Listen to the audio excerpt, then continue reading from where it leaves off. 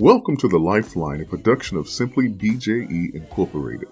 The goal of this podcast is to build, inspire, and to empower our audience by speaking life and adding value to their day. We invite you to follow us on Facebook and TikTok, to like us on Instagram and Twitter, and to subscribe to us on YouTube. Now, let's tune in for today's episode. Top of the day, everyone. I trust that you are well, and thank you for joining us for this episode of The Lifeline. I'm your host, Barry J. Elliott, also known as BJE. The purpose of The Lifeline is to speak life, to add value to your day, and to tackle real-life issues with a practical approach, yet a spiritual one.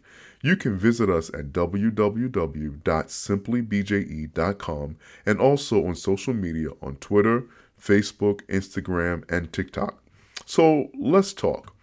We live in an interesting time, and during this time, there are a lot of schools of thought as relates to religion. If you go to www.pewresearch.com, you'll find some very interesting statistics about the decline in religious affiliation and in church attendance over the last 20 or 30 years. There are some people that think that religion altogether is obsolete, whether it's Buddhism, Islam, Christianity, whatever. They believe that religion is obsolete. Then there are professing Christians that believe that the church is obsolete. Some believe that the traditional views of the Christian faith are obsolete, and so many Christians have begun to engage in what is called syncretism, which is the merging or the blending of religious thought and practices. For instance, some Christians subscribe to the idea of God and the idea of the universe. With all of these factors and varying schools of thought, the question is the cross still relevant today? Is the cross still relevant today? And I would argue that the answer to that question is an emphatic yes. Now, I'm not here to force anyone to believe anything. We have all been given the gift of free will, and therefore, we have the right to decide what we choose or choose not to believe and to live with the subsequent consequences. So let's take a look at the cross. While Jesus was on the cross, he made 7 final statements, which you've probably heard them called as the 7 last words or the 7 last sayings. These include, Father, forgive them, for they know not what they do. Today you'll be with me in paradise. Woman, behold thy son. Son, behold thy mother. My God, why hast thou forsaken me? I thirst. It is finished. And lastly, Father, into thy hands I commend my spirit. Within each of these statements are powerful yet practical principles that prove the relevance of the cross. But in the interest of time, I won't go through all 7 of them. I'll only do 5 of the 7 so that we can just have an idea of what some of those principles look like. So let's look at the first one. Father, forgive them, for they know not what they do, which is found in Luke chapter 24, verses 34. In that text, Jesus refused to be a grudge holder. Jesus was focused. Jesus refused to waste his energy on his haters by holding a grudge. Now, there were people surrounding the cross who had literally set him up and people that he had helped that had turned on him. But Jesus refused to hold a grudge. And I believe from personal experience that grudges are emotional baggage that cloud our judgment and our ability to think. For years, I held grudges. Even as a Christian, I was a grudge holder. And what I discovered was that once I learned and decided to forgive, it was not an indication of my weakness, but it was an act of power because I was reclaiming my ability to think clearly and to make appropriate decisions. And from the cross, we see the value of not being imprisoned by the emotional baggage of unforgiveness, because it is indeed emotional baggage. Now, the next 2 statements from the cross, though they're different, they are the same. So in Luke chapter 23, verse 43, Jesus says to one of the thieves who's been crucified with him, today you will be with me in paradise. In St. John chapter 19, verse 26, he says to his mother and to one of the disciples who were standing at the bottom of the cross, and they're grieving, and Jesus says to them, Woman, behold thy son. Son, behold thy mother. Now let's backtrack for a moment. In Luke chapter 23, verse 33, there are 2 men being crucified next to Jesus. One of them joined the crowd and began mocking Jesus, and Jesus ignored him. Jesus didn't say anything to him. But the other thief, being crucified, rebuked the other prisoner, and he admitted the fact that he was wrong, and then he asked Jesus to show him mercy by remembering him when he came into his kingdom.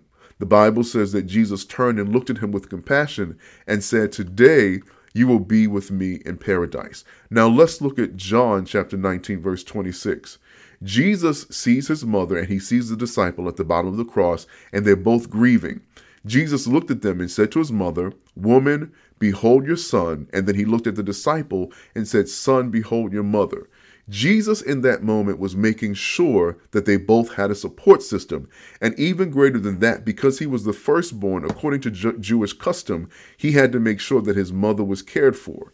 And so the powerful lesson in these two verses is that because Jesus refused to give his energy to irrelevant people, he could be emotionally present for the ones who needed him the most. Let me say that one more time. Because Jesus ignored or did not focus on the irrelevant people, he could be emotionally present for the ones who needed him the most. He was able to be present for the remorseful thief, his mother, and his disciple because his focus was intact.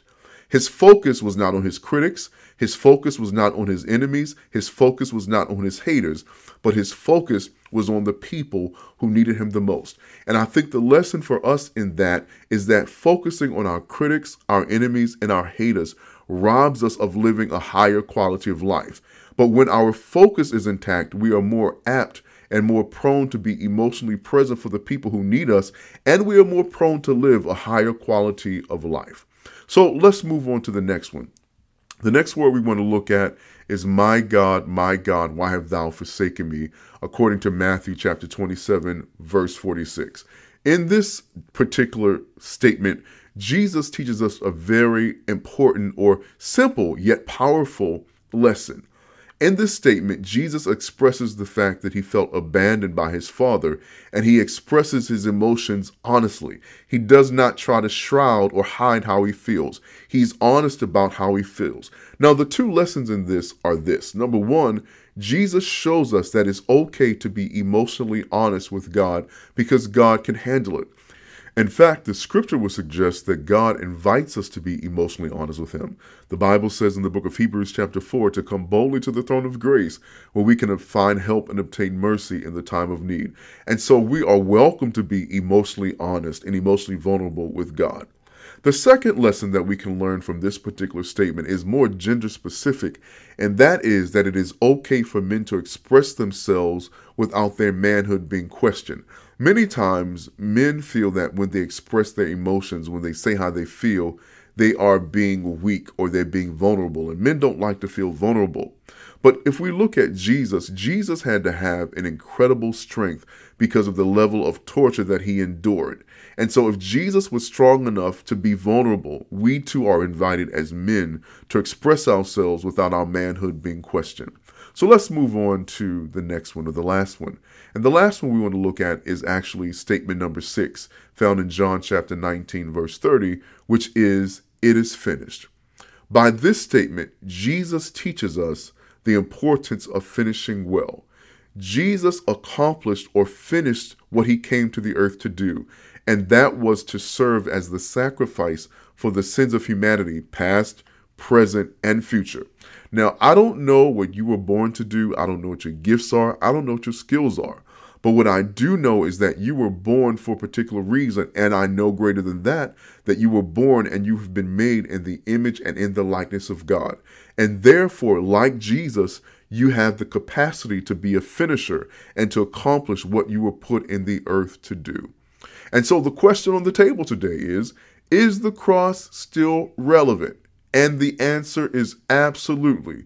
Humanity still needs salvation through Jesus Christ, and there are still lessons that we can learn from the life and from the death of Jesus on the cross. Let's pray. Father, we want to say thank you for this moment and for this opportunity to gather and to pray with our listeners. We thank you that today is the day that we celebrate Good Friday. It's the day that we remember your sacrifice on the cross. And as we consider this, I consider the song that the Hawkins family sang so many years. Where would I be if Jesus didn't love me? Where would I be if Jesus didn't care? Where would I be if he hadn't sacrificed his life? Oh, but I'm glad. I'm so glad he did. Thank you for your love. Thank you for your grace. Thank you for your mercy. Thank you for your commitment to the task of salvation. At any point, you could have stopped. At any point, you could have called for angelic assistance, and you could have forfeited your mission to die on the cross. But you decided by your own volition, you decided to stay the course and to stick to the task of saving men via your own shed blood. And we want to say thank you. And Father, we ask you to forgive us for the moments where we treated your act of kindness as nothing. And I pray that daily we would strive to live in remembrance of your sacrifice by honoring that sacrifice by doing what is right and which is good in your sight. I pray, Father, not only that we would live right before you, but I pray that you would help us to be examples of your love so that people might be drawn to us and that we can share the message of the cross and of the gospel so that they may too know you in the pardon of their sins. I bless you. I glorify you. And once again, I want to say thank you for the power of the cross. Thank you for the sacrifice. And Father, I pray that as we are in this season, I pray that we would remember the lessons that are embedded in the story of the cross, that are embedded in the statements that you made on the cross, so that we might be the people that you would have us to be. We glorify you, we honor you, and we bless you. In the mighty name of the Lord Jesus, we pray. Amen. Well, my friends, thank you for joining us for this episode of The Lifeline. I don't take your support for granted. You are definitely what makes this important and what makes this possible. So thank you. And don't forget to check us out at www.simplybje.com and also our social media sites. God bless you. Have an incredible Good Friday on purpose. And remember, the cross of Jesus still matters. Thank you for tuning into the Lifeline podcast, and it is our hope that we added life and value to your day. God bless.